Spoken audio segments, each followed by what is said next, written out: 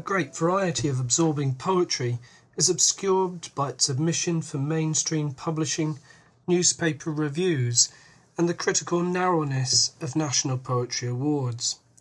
There is at least a lack of balance dating back to the late 1970s, and the changes at the Poetry Society as described by Peter Barry in Poetry Wars, British Poetry of the 1970s and the Battle of Earl's Court. National Poetry Awards are essentially judged by a small coterie of friends who give each other awards, as delineated by Private Eye magazine in July 2002, and as Tom Chivers reminded us earlier this year in Tears in the Fence 45. They're essentially unrepresentative of what is and has been happening in English poetry, incredibly safe and unchallenging. There is a tame parochialism and narrowness that has its roots in notions of nation and identity forged between the world wars and reinforced by the movement in the 50s and its apologists in the 80s. English decency, as Blake Morrison and Andrew Motion wrote in their introduction to the Penguin Book of Contemporary British Poetry. There is an antagonism towards the discovery of meaning and form in language, and to reading widely and deeply that flares up in spats about what constitutes poetry and who should control the field. See, for example, Don Paterson's 2004 T.S. Eliot lecture and Neil Astley's 2005 Stanza lecture and their responses. Conversely, there is a predominantly modernist line of thought that seeks to avoid any market taint, friends refusing to review friends' work for fear of selling out. The new generation poets of the 90s and its marketing machinery similarly adopted a cosy world of vernacular spontaneity and simplistic forms of connection between poetry and life. This strategy involved an acceleration of the critical deterioration heralded by Morrison and Motion. This was not always the case, and there are signs that younger readers, thanks to new technology and a greater awareness of disparate writing, are having no truck with this narrowness. I would like to discuss an example of this absorbing poetry that encourages openness and takes the reader off the beaten track, and to indicate why there may be signs of change.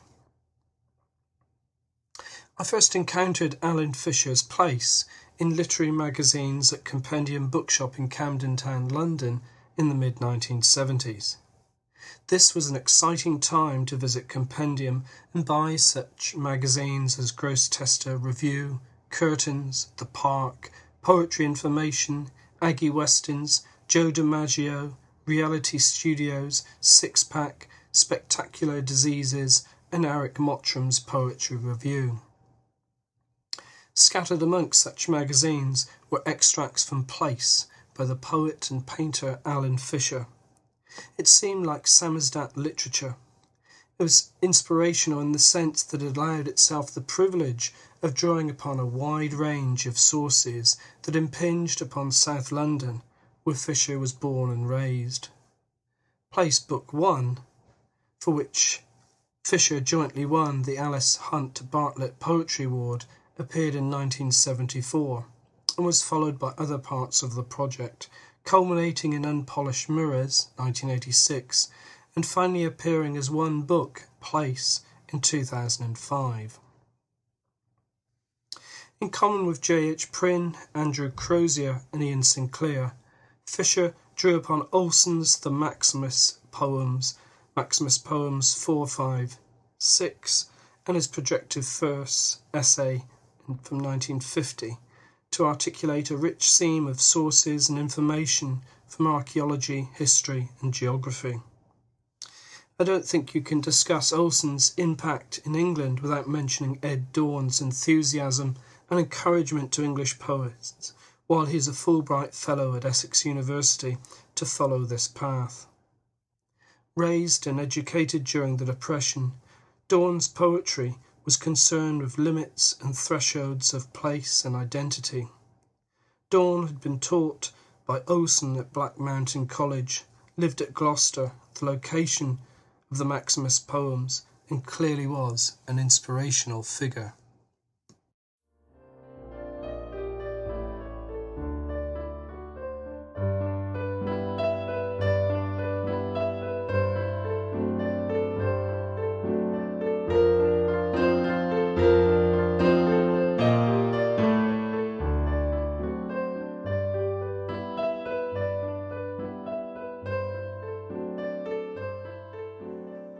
Like the Maximus poems, Place is a sprawling work, although not an epic work in the sense of a journey out and in.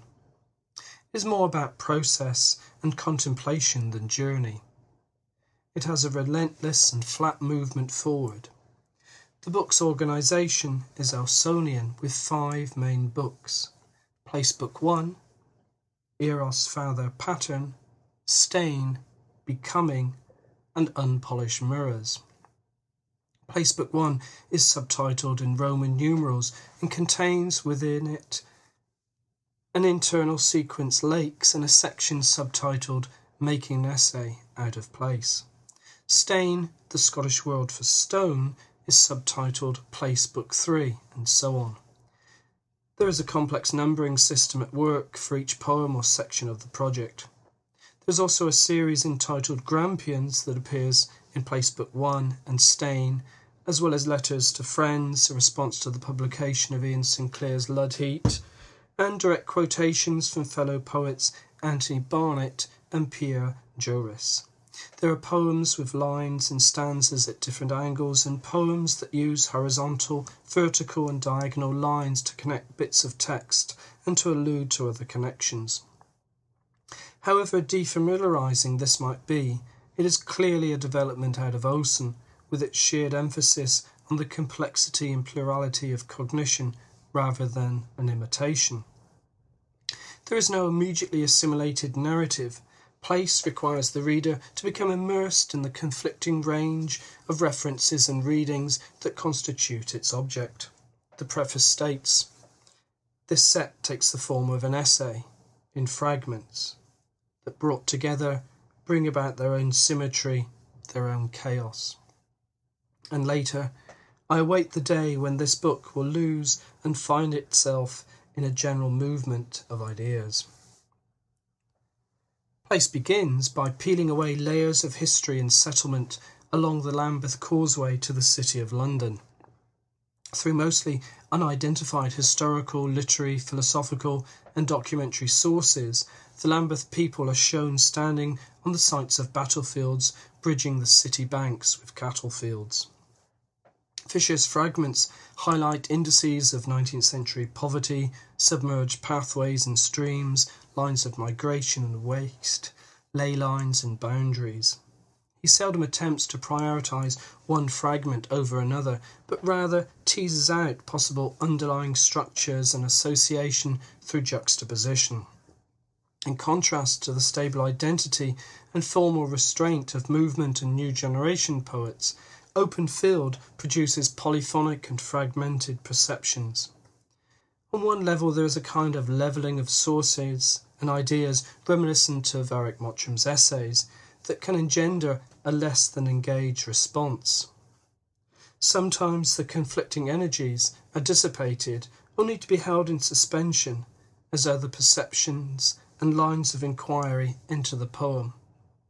Yet on another, one could argue that Fisher's play on the binaries of the visible and actual, of giving and taking, of sources and deposits, of underlying and artificial divides, is an example of an attempted Tao with its elusiveness intact.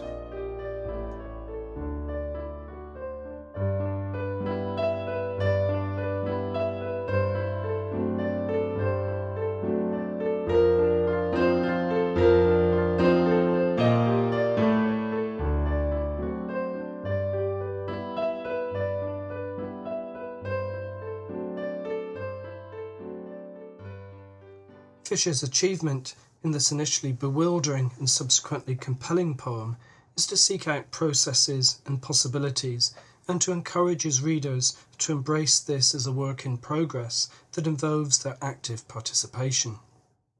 In many ways, it was the experience of reading and not understanding place that forced me to make linkages between the concept of place and other discourses that impinge upon any place. In my experience, that involved linking with Foucault's discourse analysis and thinking about process, and on a practical level, realizing that a knowledge of place required a full understanding of natural and human sciences, as well as social, economic, legal, and historical processes. Place Book 1 is entitled Place rather than Lambeth or South London, and that surely suggests Fisher is attempting to move beyond Williams' Paterson and Olson's Maximus. The loci of a sphere, I've seen it. I, not Maximus, but a citizen of Lambeth, cyclic on linear planes. Here the narrative self, with small and large I to indicate selves, is located in a specific place in the manner of Paterson, and the not Maximus indicating that this is not an imitation. This is a long poem with a Shelleyan scope for poetry built upon American models with an English philosophical hinterland.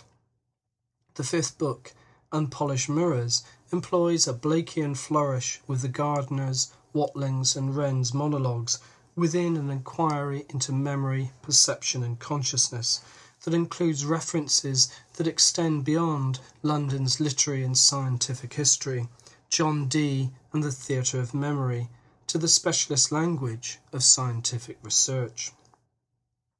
Fisher has clearly absorbed Pound, Oppen, Olson, Rikiza, Reznikov, Zukovsky, and so on.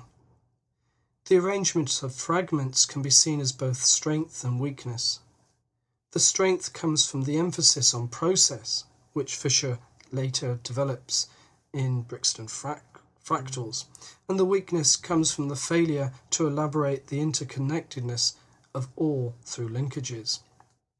I suspect that an underlying resource that Fisher draws upon is A.N. Whitehead's Process and Reality 1929, a work that was introduced to me by John Cooper Powys' brother-in-law, Gerard Casey, in the early 80s. Although not listed in the bibliographical resources, the work has resonance with the Taoist methodology.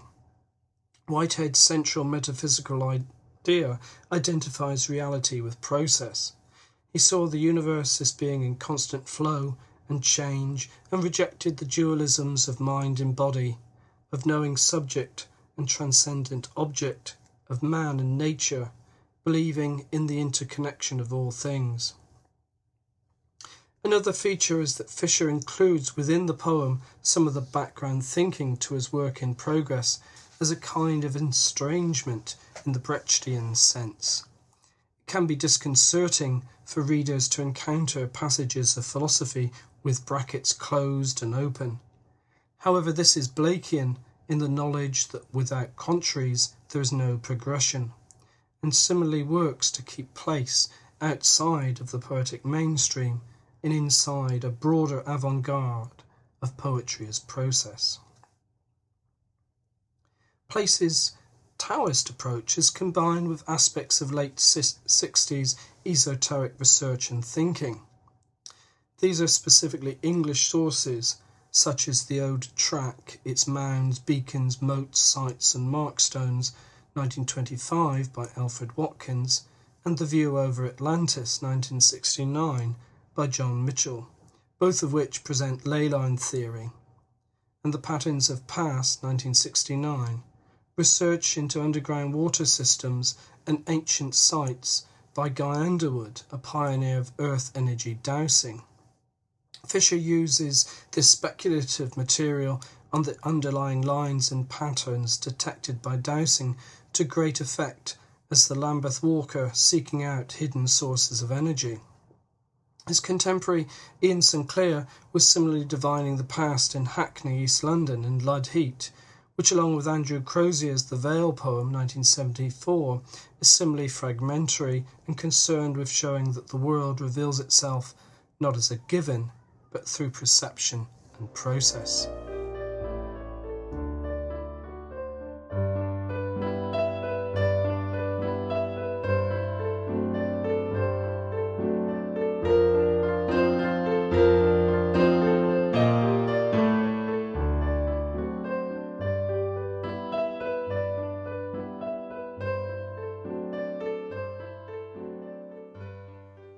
Place involves much more than I've indicated here.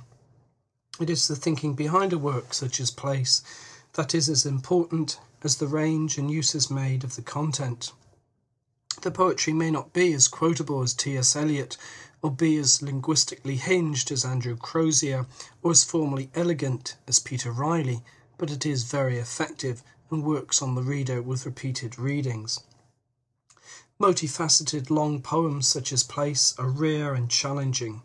They're not elitist per se, as time and scholarship wear them down to manageable tendencies.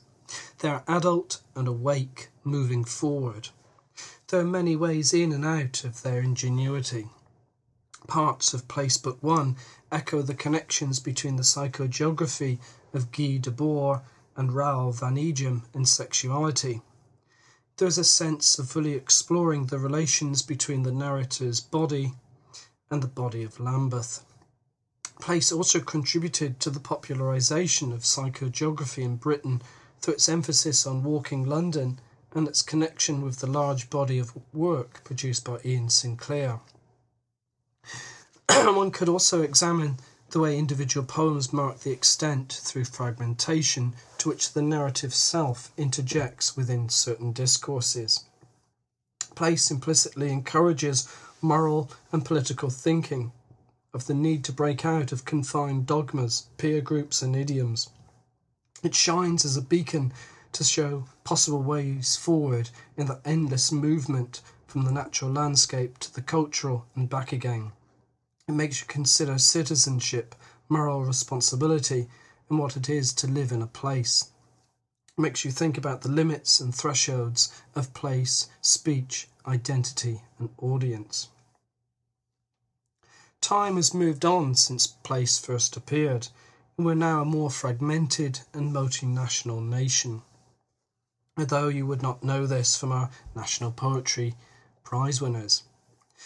The post-Wordsworthian critique of the pastoral is not merely localised anymore, it is contextualised globally, as poetry itself is becoming increasingly contextualised globally. The Australian globe-trotting poet John Kinsella has a useful introduction to this in Disclosed Poetics Beyond Landscape and Lyricism, 2007.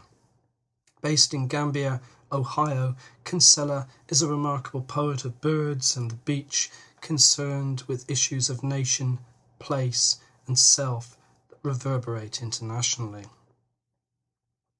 Younger poets and critics are more aware of the 20th century English modernist tradition these days, thanks to new technology developments.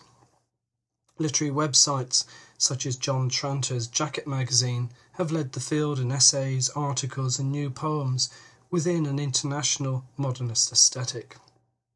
Individual poets such as Ron Silliman have used blogs to discuss a wide range of modernist and other poetries. There are also sites that actively encourage the sharing of wide reading, such as Goodreads and StumbleUpon, and networking sites such as MySpace and Facebook, used by younger people where older poets have made contacts and found a new audience. Younger poets and critics have started their own blogs, such as Edmund Hardy's Intercapillary Space, and display their knowledge and interest. The internet fosters wide reading through its search engines, and although the information is not always accurate or reliable, there is a great opportunity to discover those marginalised poets of substance that have been almost written out of existence. Combine this with the success of non-mainstream English publishers such as Shearsman and Salt, it is broadly possible to say that there may be an underlying change in emphasis underway in English poetry that will eventually see an end to the current ridiculous situation.